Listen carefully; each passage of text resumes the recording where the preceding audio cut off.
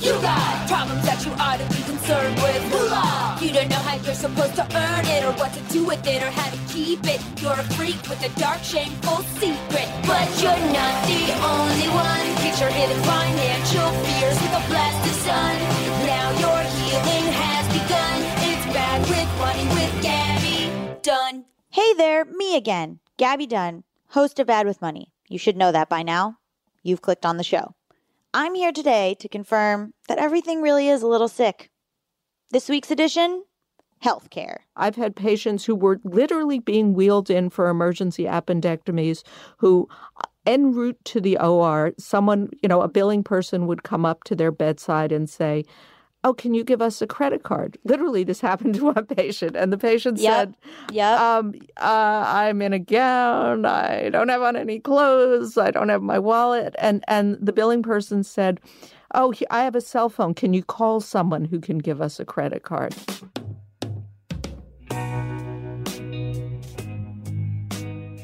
That's a real-life story that one of my guests for this episode, Elizabeth Rosenthal, told me.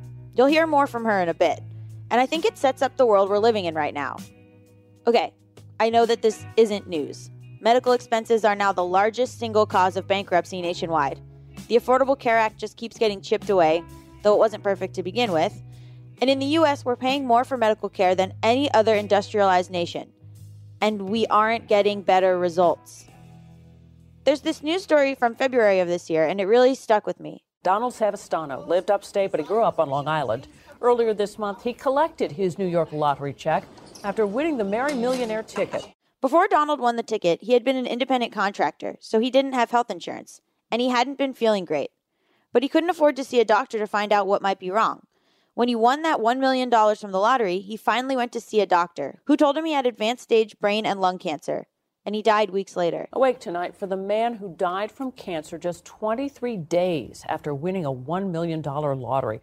This is what we're dealing with in today's healthcare system.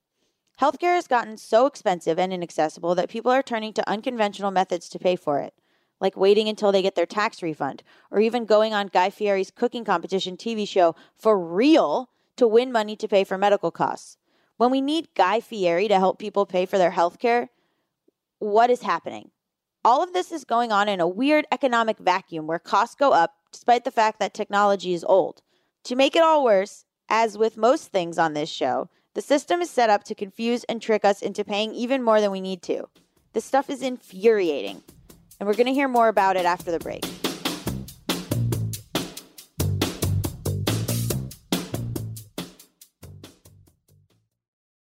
Well, we're back.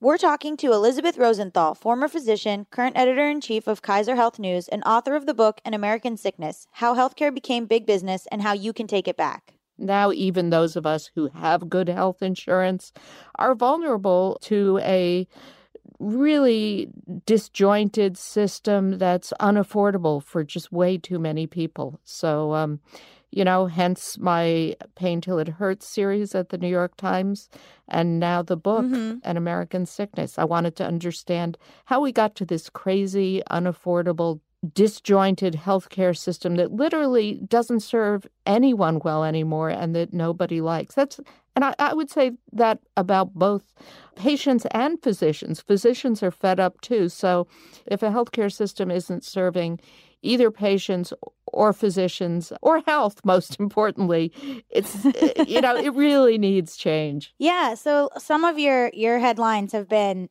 diabetes shouldn't bankrupt you. Also, you mentioned your series, Pain Till It Hurts. How did we get here? Like, what are the economic rules of the dysfunctional medical market? Well, after I finished writing the book, I decided to pull together 10 rules of the dysfunctional medical market because, everyone says, I set you up. Yeah, of course. Well, everyone says we have market-based healthcare. And I was thinking, wow, if this was a market, what would the rules of this market be if this is a market? And they're all kind of crazy, but they're all real. And they're all things we see play out in our medical care. For example, the kind of overriding rule is the price will rise to whatever the market will bear.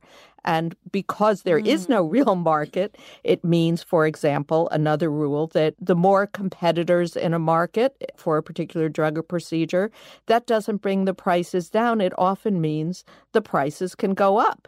It also, another rule that I love that many in the profession find objectionable, which it is medically, is a lifetime of treatment is better than a cure. From a financial standpoint, that's just true. From a medical standpoint, it's a nightmare. But if you look at something like type 1 diabetes, which is a serious lifelong disease, which is quite controllable now with pumps and insulins, all of which have gone up in price over time. If someone came tomorrow and said, I have a cure for this, which someone in the book proposes. Someone in the book is a researcher at Harvard who's doing studies on a cure for type 1 diabetes, right? It's very promising. It's very early. She doesn't know if it will work. Her name is Denise Faustman, Dr. Denise Faustman. But when she went to get funding for trials of that treatment, she went to the normal funders of diabetes research, who are often drug companies or foundations that are involved in diabetes work. And they said to her, really interesting idea, but if your idea works, it ruins a $14 billion market, right? And there's the problem. I think about that all the time. I mean, it sounds like a conspiracy theory, but I'm always like, they don't want to find a cure. I think that all the time. Well, and I don't think that's exactly I don't think anyone thinks that. Everyone thinks they're doing good. But the problem is, financial incentives drive our healthcare system. We've decided to allow that. We've hoped that it will produce better healthcare. And the problem is that what are the end posts of finance? Their return on investment, their profit, their, how can we expand our business? What are the end posts of medicine? They should be healing, treating, caring. And those are very different incentives, and they lead to very different places. So I think that's really how we got to this terrible place, that we let the business of healthcare be on the front burner and the caring of healthcare be on the back burner. And I'm not saying that there's no role for business. I mean, medicine has always been a business. You can't go under, of course, because then you can't keep treating patients. But I'm just saying that the caring needs to be on the front burner and the finance needs to be on the back. So I think we've got it all in reverse right now. I don't think what you're saying should be controversial at all. But I do have that thing of well, of course the drug companies are money focused. You were like, well, I don't think anybody doesn't want a cure. And I'm like, no, they're just evil. I think, I think they do not want a cure. Well, I think, what drives them? These are not, they're for-profit companies. They're human beings. Right? Well, but they are first and foremost a for-profit company that is answerable to its shareholders. I mean, we saw this week that the CEO of Pfizer is getting a huge bonus, I think something like $25 million a year, right, to stay on past the age of 65. I mean, what is his compensation tied to? It's not tied to, curing a lot of people. It's tied to how much money is Pfizer making this year? What's its return on investment? Are shareholders happy? Likewise, many hospital CEOs, their compensation is not tied to, do we have low infection rates? It's tied to, how's our performance and income? So everything is tied to finance and to income, and we trust that will lead to better care. And of course, it hasn't. I think the results are out there. This is not my opinion. When you look at surveys of U.S. health outcomes versus other countries, we're at the bottom of the list in things like maternal mortality, in many types of cancer care. We are paying 2 to 3 times more as everyone else in the developed world, and we're getting worse results. So, those are just the facts. That's not opinion. You mentioned earlier doctors don't like the healthcare system. I just was curious why that was. Well, I think it's because, most people who go to medical school, and I include myself in that, go into medicine because they want to help people. I mean, that's why you choose medicine, presumably, over banking or law or something else where you could, you'll have a decent income. They want to help people. And what we've seen over time is, of course, when business takes the front seat, their practice is more and more dictated by, consultants, accountants, the business people who run the C-suite of their hospital saying, you can only spend 7 minutes with a patient. You have to order the MRIs from our hospital where they're perhaps 10 times more expensive than they might be at an independent center down the street. There's more and more paperwork. What you hear over and over again, and there are some kind of harrowing stories in the book from physicians who are given courses by their hospitals on how to bill. How can you make this visit into the biggest moneymaker? So things like, hey, if you just listen to the lungs, then you can code it as a level 4 visit rather than a level 3 visit. And that means an extra $75 each time. Well, as a physician, they're saying, well, yeah, sure, but I don't need to listen to this person's lungs. It's not part of their problem. So I think there's this level of frustration that the care is being driven by the business. There's also a level of anger that, hey, the CEO and the accountants and the consultants are making millions of dollars, and here I am toiling away for a mere, $300,000. There's a lot of why are they getting all the money? So I think there's that too. Mm-hmm. And most people who went into medicine, I think, liked being independent, trying to make decisions that they thought were best for their patients. And they're not able to do that anymore. They're second-guessed left, right, and center by people whose concern is more financial than medical. So, they're answering not just to their hospital C-suite, but to the insurers and to the employers and to the billing consultants. And they're not able to deliver the kind of care they feel good about. They're not able to spend time with their patients. I mean, for me, and I think for a lot of physicians, one of the rewarding things was getting to know patients, having time to talk to them about their health. That doesn't happen we all know that doesn't happen very much anymore. Your physicians in the computer filling out forms and filling out billing schedules.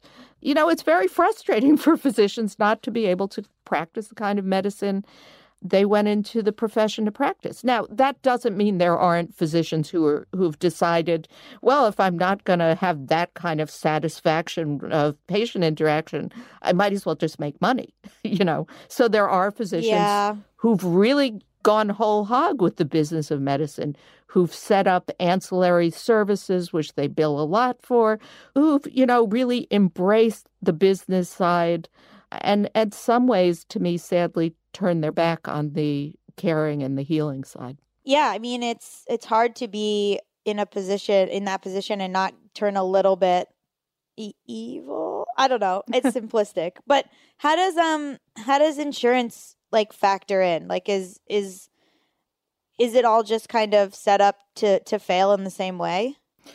Well, I think we all like to think, or many patients like to think, well, the insurer's in my corner, right? They're going to fight for a good deal for me. And I think that's an incredibly flawed and false narrative. Insurers are basically pass-throughs. They collect premiums and they pay out claims. And as one insurance broker said to me in the book, they're too big to care about you. They just don't. As long as they can keep raising premiums and raising our deductibles and raising copays, they really don't care if the prices are going up and up and up. And they really don't care that your deductible is now $5,000, so you're feeling it.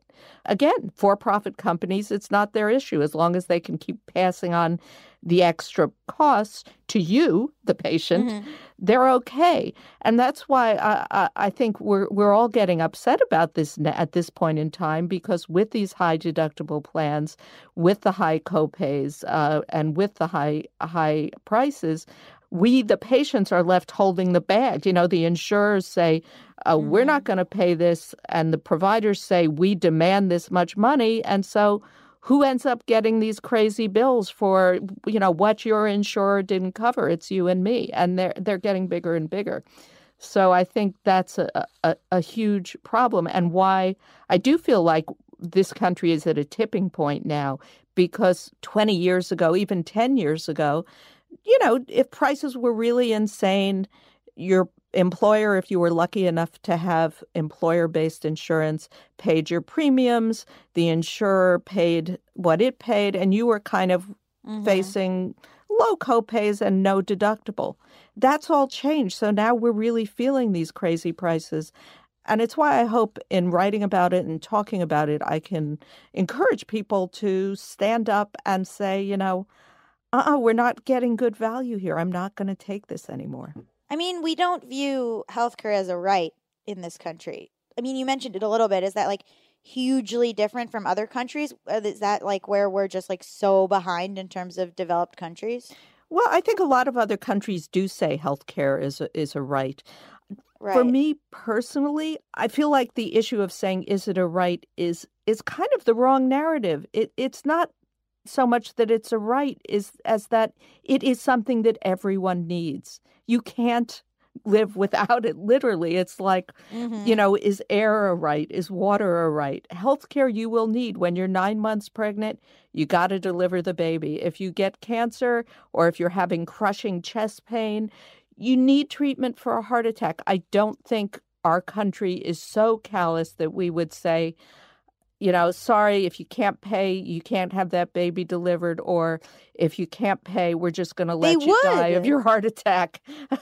They would. They do that all the time. They do that all the time. Well, they would do that. In theory, they would, but when the mother turns up in the emergency room or the guy with chest pain turns up in the emergency room, we have laws saying that they have to be treated. So, inherently we are People saying... People die in emergency rooms all the time. They do. They do. I mean, we produce substandard care, but we are not, our choice of saying, is it a right? Or are we going to just say, no, it's not a right. We're going to let people die.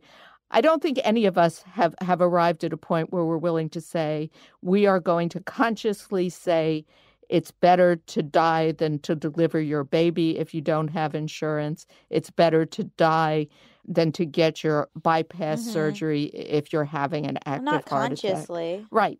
Well, and this is the kind of conscious decision that societies, I think, should have to make. And I think also in talking about this in our country, we have to understand the implications of the kind of system we've developed that, if in those extreme examples, we are not willing to let people not have their baby or just die, we have to understand that those things are playing out on patients all over the country by our lack of deciding that this is an important issue. And I think, in fairness, one thing the Affordable Care Act did, which was really important, I think it did several really important things.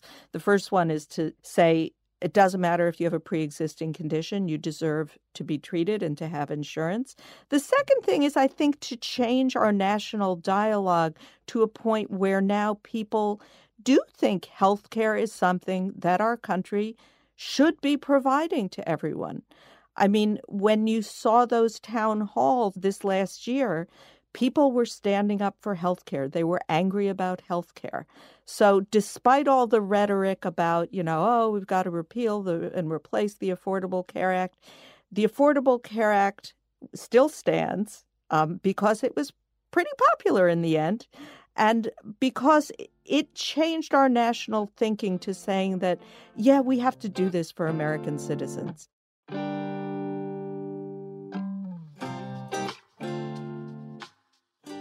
So Elizabeth mentioned how some cities and counties are sidestepping these FDA rules. It's happening in 6 states, and they are actually importing drugs from Canada and other English-speaking countries like New Zealand, where prescription meds are up to 80% cheaper. Flagler County in Florida is expecting to save about $200,000, and Schenectady County in New York says they'll save 20%. One specific example of savings is that one of these Canadian suppliers sells a 3-month supply of Xarelto, a blood thinner that you've definitely seen commercials for on TV. In the U.S., it costs $485 a month. From England, the monthly cost is just $89. People, these are the same drugs. The same drugs. Not just that really cool Chance the Rapper song, but they are the same drugs. He has a song called Same Drugs. Has anyone else scrolled through Facebook recently without seeing a link to a crowdfunding site? And has that crowdfunding campaign been for medical care? I bet it has. What used to be something that helped makers fund their passion projects has now become another way to raise money to pay for healthcare. And with just a quick scroll through these crowdfunding sites like GoFundMe or YouCaring, I came across these campaigns. There's a 5-year-old girl who's undergoing treatment for a rare form of childhood leukemia, but insurance doesn't cover all of the medical expenses. And a woman who has lung cancer and needs to purchase a portable oxygen machine, which would enable her to travel outside the home. And then there's a family raising funds for their son who died suddenly, but left behind hundreds of thousands of dollars in medical bills. Crowdfunding has cropped up as a makeshift solution to this broken system. Not enough money or insurance to pay for a medical expense? Take to the internet. Sites like YouCaring and GoFundMe, which just joined forces, YouCaring is now part of GoFundMe, started with very different aims in mind. But in the past few years, they've become the go-to place for people with a healthcare need. So how does a company that started as a way to fundraise for mission trips feel about what they've become? We'll find out after the break. And we're back. I was so curious to talk to someone at one of these companies and hear their perspective. Here's my conversation with Molly Lee, the Chief Marketing Officer at YouCaring. Before, you could go to a neighbor or to a family member in the same town and ask them for help if you were going through a hardship. Well, now your friends and your family and your neighbors are all over the world.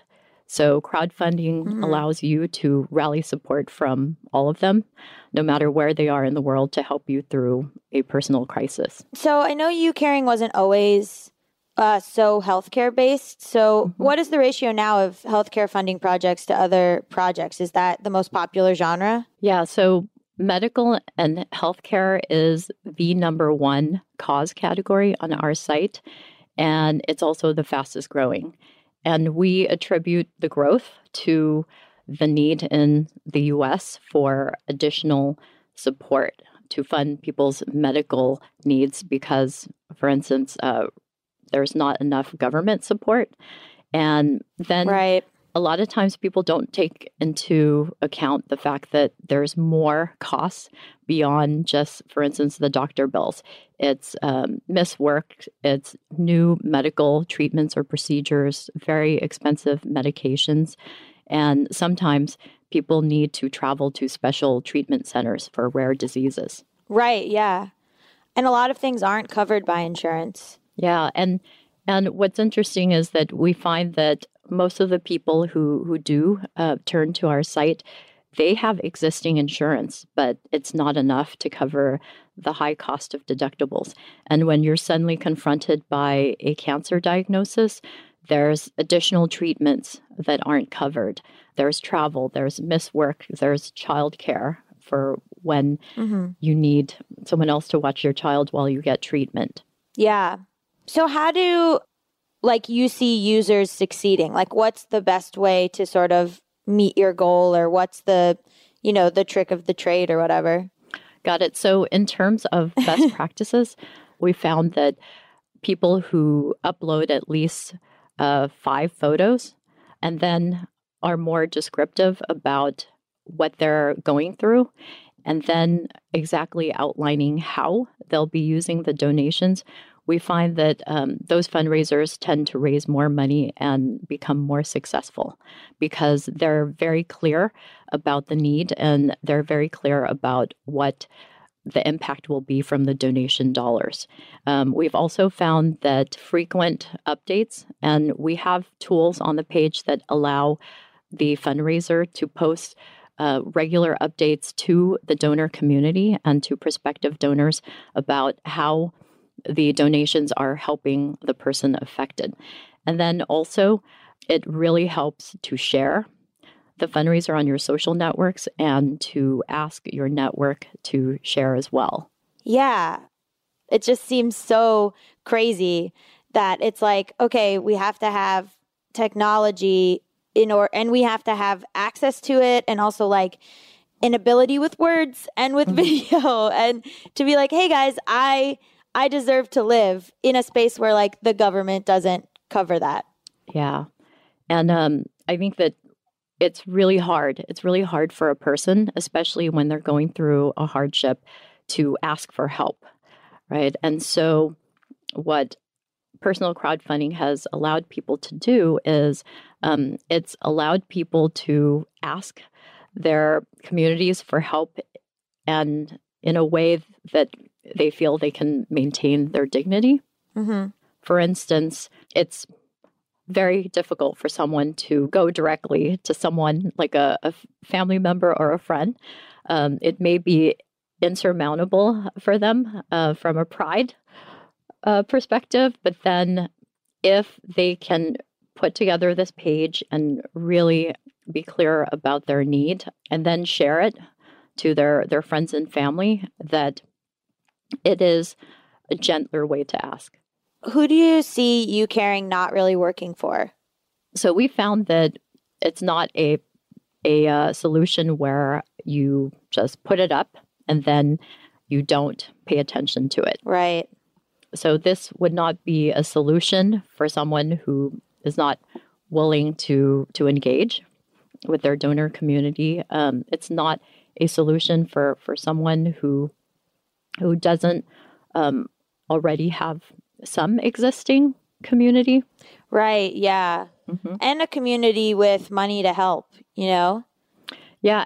But actually, I would say that interestingly, most donations come from people who make $100,000 or less. That makes total sense, because that's the thing of, like, you know, the smaller donors who basically funded Obama. It's like the people who care are going to give a small amount of their money because they really care, and the people who could probably stand to put in $5,000 don't care. Yeah. No, so that's what's incredible about personal crowdfunding, is that it leverages the power of many to really make an impact. Where do you see, so like, let's say in like 10, 20 years, I don't know, where do you see the future of crowdfunding going? So when you look at a statistic that the Federal Reserve put out a couple of years ago, so they did a study and they found that 47% of Americans are $400 away from a financial crisis. So unless things change in a societal and governmental level, that more people will increasingly turn to their friends, family, and their communities. So we do see a growth and a continued growth in personal crowdfunding. It's just such a double-edged sword, because it's so great that this exists, but it's so sad too. Yeah. But it is nice to find out. It is nice if you're kind of going through something alone and you don't think that anybody cares, and then to see that people do care. It's not just the financial support, right? For a lot of these people, they're going through very, very lonely hardships, whether it's a cancer diagnosis or the loss of a spouse. And for them, a lot of user and member feedback that we get is that through the course of that fundraiser, when it's up, all the comments of support, all the notes that they get, those are emotional lifelines for them as well, and makes them feel less alone through a really, really difficult personal journey.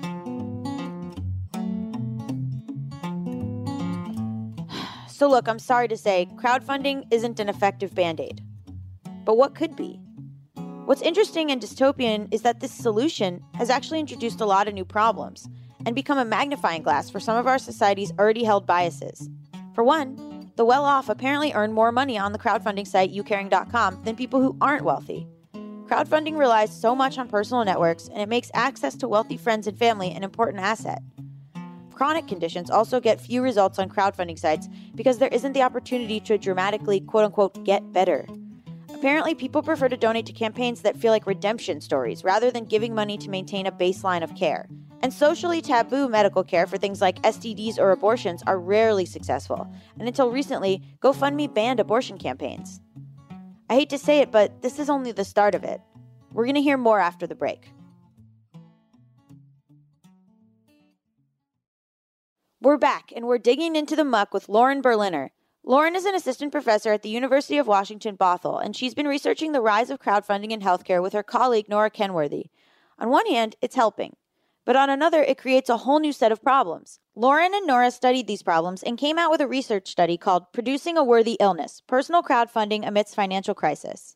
I'm coming from a background both as a media studies scholar and as someone who works as a media practitioner as well, where I saw Kickstarter blow up and then sort of disappear in terms of the arts. Mm-hmm. And there was a moment in time where all my artist friends were going to Kickstarter to raise funds for films and other kinds of media projects. And at first, those projects did so well because people got excited. Oh, wow, you have created a campaign that sort of mimics the logics and tactics of traditional independent cinema production. And of course, I'm going to contribute and make your film happen and make it into the credits and get your free t-shirt or whatever. And over time, people got fatigued by all the campaigns, the Kickstarter campaigns that came across their feeds to the point that now I almost never see requests for funds for films and other projects. It's become almost entirely medical campaigns. Like, it almost seems uncouth at this point in our political history to be asking to fund a film because like it's almost in bad form because there's so many medical GoFundMes now. And I remember like what you were saying where everyone was using these platforms for the arts and now it's like literally to survive. Yes. But the shocking reality is that even though we may want to prioritize those medical campaigns, there's no way we can fund them all. Just logically, that's not going to work. Second of all, Nora and I believe that these campaigns just reproduce existing inequalities. They rely on people to utilize a lot of skill sets, time, energy that most people don't necessarily have, and access to high-speed internet and skills to learn how to make their campaigns go viral. They have to bring together their knowledge of how advertising works, maybe, how social media works, the logics of even legacy media, like how do we get this onto Ellen so that it spreads even more? I have so much I could say about who she chooses as well, but I will remain quiet. Yeah, no, she keeps coming up in my work. It's been interesting. No, I love her. I have such mixed feelings, but I think she does tend towards, whatever, I'm just going to say it. I think she tends towards white people with her promotions. I said it, and I'm sorry, Ellen. Well, I mean, I actually think that brings up really interesting questions about, especially, I think she makes some of the choices about what's going to circulate most and bring fans or potential donors to campaigns, much in the way based on her audience.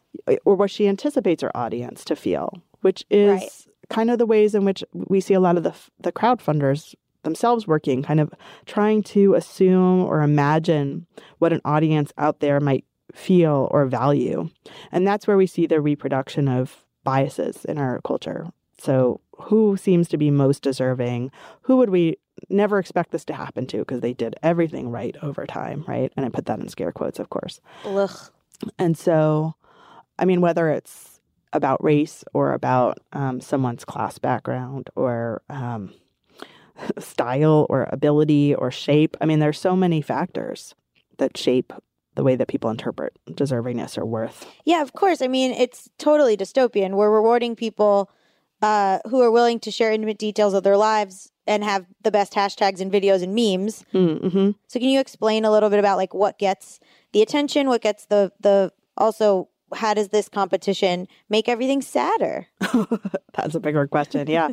So crowdfunding campaigns seem to do best when they can focus on a single solvable problem. So everyone likes the feeling that they're contributing to a campaign which will result in a successful outcome. But, like funding a rare but promising cancer treatment or operating on a child with a congenital disease. It's also about telling a compelling and upbeat, promising story and being able to quickly grasp that story too, right? Which requires social media skills and various literacies, like knowing how to create compelling photographs and video content, but also translating complex medical information for a general audience, which is really hard. We're also curious about what's not being represented in these campaigns. What kind of stigmatizing conditions are people potentially not bringing to the fore because they are at risk if they do circulate their narrative. So to what extent does crowdfunding foreground particular kinds of illnesses or needs that are considered worthy? Yeah, well, of course, it's like, I'm sure there's a racial component where white people do better. I'm sure there's a component where if it's HIV or something considered like, quote unquote, you did this to yourself, which like is a super problematic viewpoint. I've heard other people say that if it's something that you can't easily explain, or if it's a chronic illness that isn't, as you said, solvable, then people don't donate. I mean, it's like so, oh boy, it's just a lot. And do you have any idea what the racial breakdown is? That's something we really want to look into further. And that's where we're going next in our research, is to think about racial breakdowns, also age. We don't see many elderly people campaigning for themselves, which is something we know that there are elderly people in need. And we're also interested in other kinds of campaigns that may be funded in different ways amongst people at the margins. So how are people of color, how are queer, trans people funding the kinds of needs and campaigns that may not necessarily circulate widely on GoFundMe? And that's something else we're going to look into soon. Yeah, I mean, I was just going to say, speaking for the queer community in particular, I know like transition surgeries are probably not super popular in the mainstream in terms of medical crowdfunding, but we tend to like take care of our own in the sense that like queer people will rally behind a trans person that they know and donate to their, hormones or medical treatment. Right.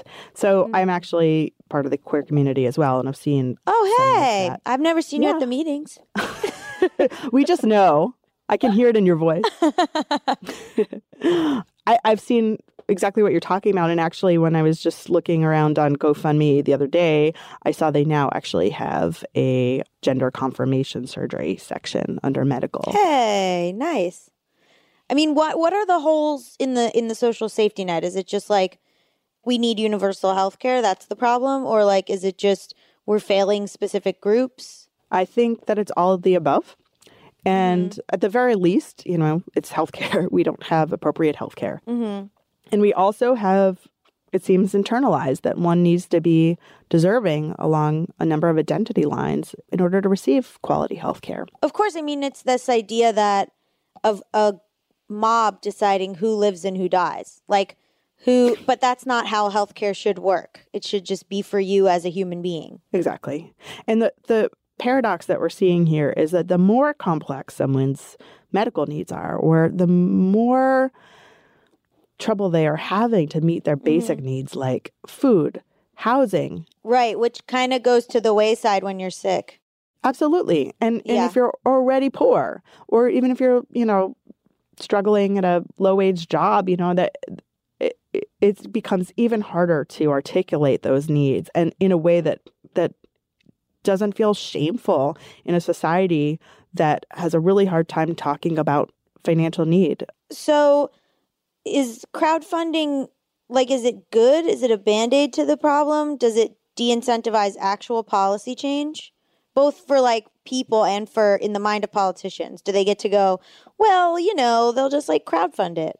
So I think there are a lot of things about crowdfunding that in our study we felt really positive about, the kinds of care and emotional support people are giving each other through comments, through responses to updates. I think a lot of crowdfunders will say that the experience of crowdfunding, even if they don't meet their financial goals, can be a sort of positive one because they have an opportunity to go public with what they're going through and get support and affirmation that may appear offline, not through financial donations, but through other forms of support. So I think that actually is positive direction. Do politicians use it as an excuse? At this point in time, we might say that politicians will do anything to get out of healthcare provisions.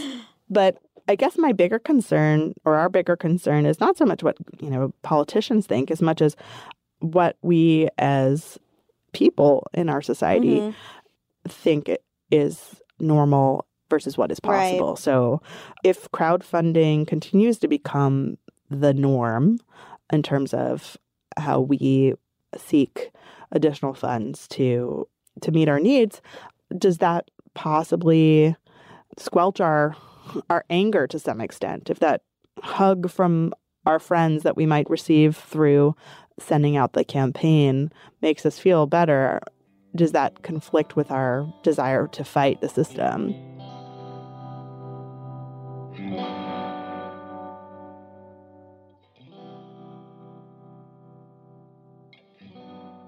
So, surprise, we've reached this point again, and we haven't solved the healthcare crisis. In fact, we kind of just problematized the one big solution. But that doesn't mean we're helpless. As of the fall of 2017, 32 states plus DC have expanded Medicaid to adults with incomes up to 138% of the federal poverty level. That means more access to federal health insurance for more people who need it. 138% of the federal poverty level includes single people making about $12,000 a year, and slightly more than that in Alaska or Hawaii. What's your state doing to expand health coverage to its residents?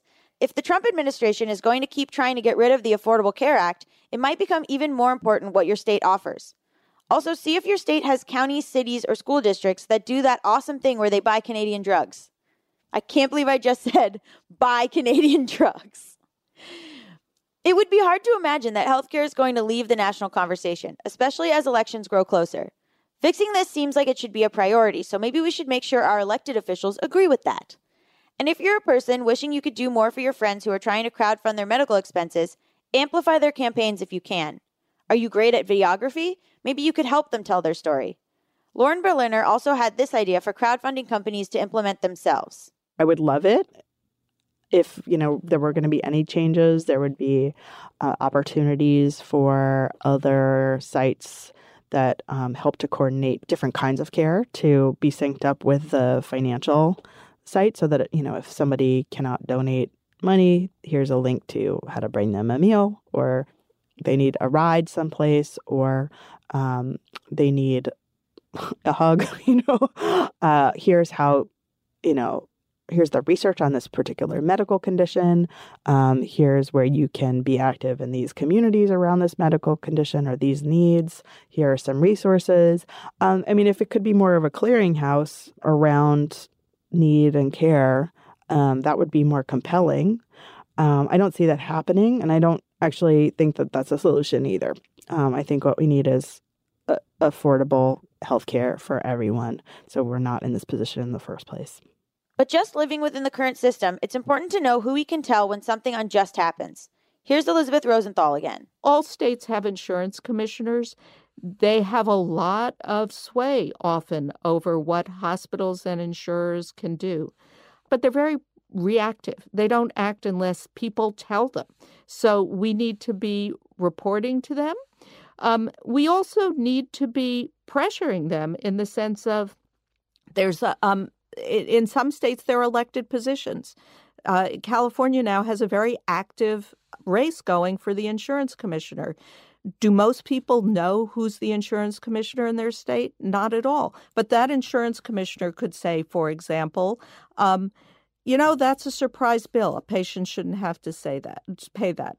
That insurance commissioner could say, hey, insurance plan, that network is inadequate. Or, hey, insurance plan, we're going to fine you because your directory is grossly inadequate. It lists providers who are not there, and it doesn't list, for example, an orthopedist or an OBGYN that's within a good distance of most of the patients you cover. So we, again, these are positions that are reactive. Only if patients/voters start putting on the pressure. And before you get that absurd bill from the hospital, there are other steps Elizabeth recommends we take. When I go to my doctor now and he says, I want to send off this blood test, I'll say, okay, fine, but I want it sent to this lab because I know this lab is cheap and in my insurance network, so I won't be caught out. And I also know after writing this book that his computer is probably programmed to send it to a hospital lab, his hospital lab, where that same blood test, which would cost me $10 on the outside, could cost $700. So, again, asking those questions, sending those signals. If we're put in the position right now of being healthcare consumers, which I don't think is fair, but we are in it. We should act like it. Finally, to quickly revisit that scene Elizabeth described at the beginning of the episode, here's something to think about before you're in that position. Of course, when you're going into a hospital on a gurney for an emergency appendectomy, you're not in a great position to do that kind of thing. However, you can take some actions. So when you're given that big pile of papers saying, you consent to pay for anything that your insurer doesn't cover, I always tell people to write in, so long as it's in my insurance network. Because why should I be kind of hoodwinked by surprise bills? And people will say, rightly, wow, this is a lot to think about when you're sick.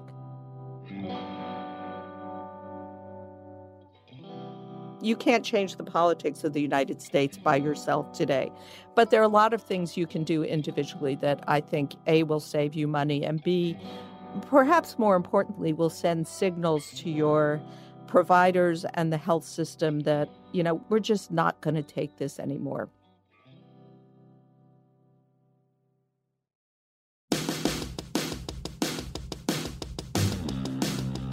Thanks for listening to Bad with Money. If you like the show, please rate and review us on iTunes, and be sure to tell all your friends who are bad with money that this is the show for them. Also tell your friends who think crowdfunding is best used for making potato salad. That's a meme. That's a joke. Google it. We're part of the Panoply Network. Our producers are Lindsay Cradwell and Sam Dingman, and we're edited by Chiquita Pascal. Thanks also to Cameron Drews. Andy Bowers is Panoply's Chief Content Officer. Original music for our show was composed by Zach Sherwin, Mike Kaplan, and Jack Dolgen. Our theme song is performed by Sam Barbera, and our show art is by Cameron Glavin and Dan Blondell. I, as always, am Gabby Dunn, and I am so honored to say see you next week.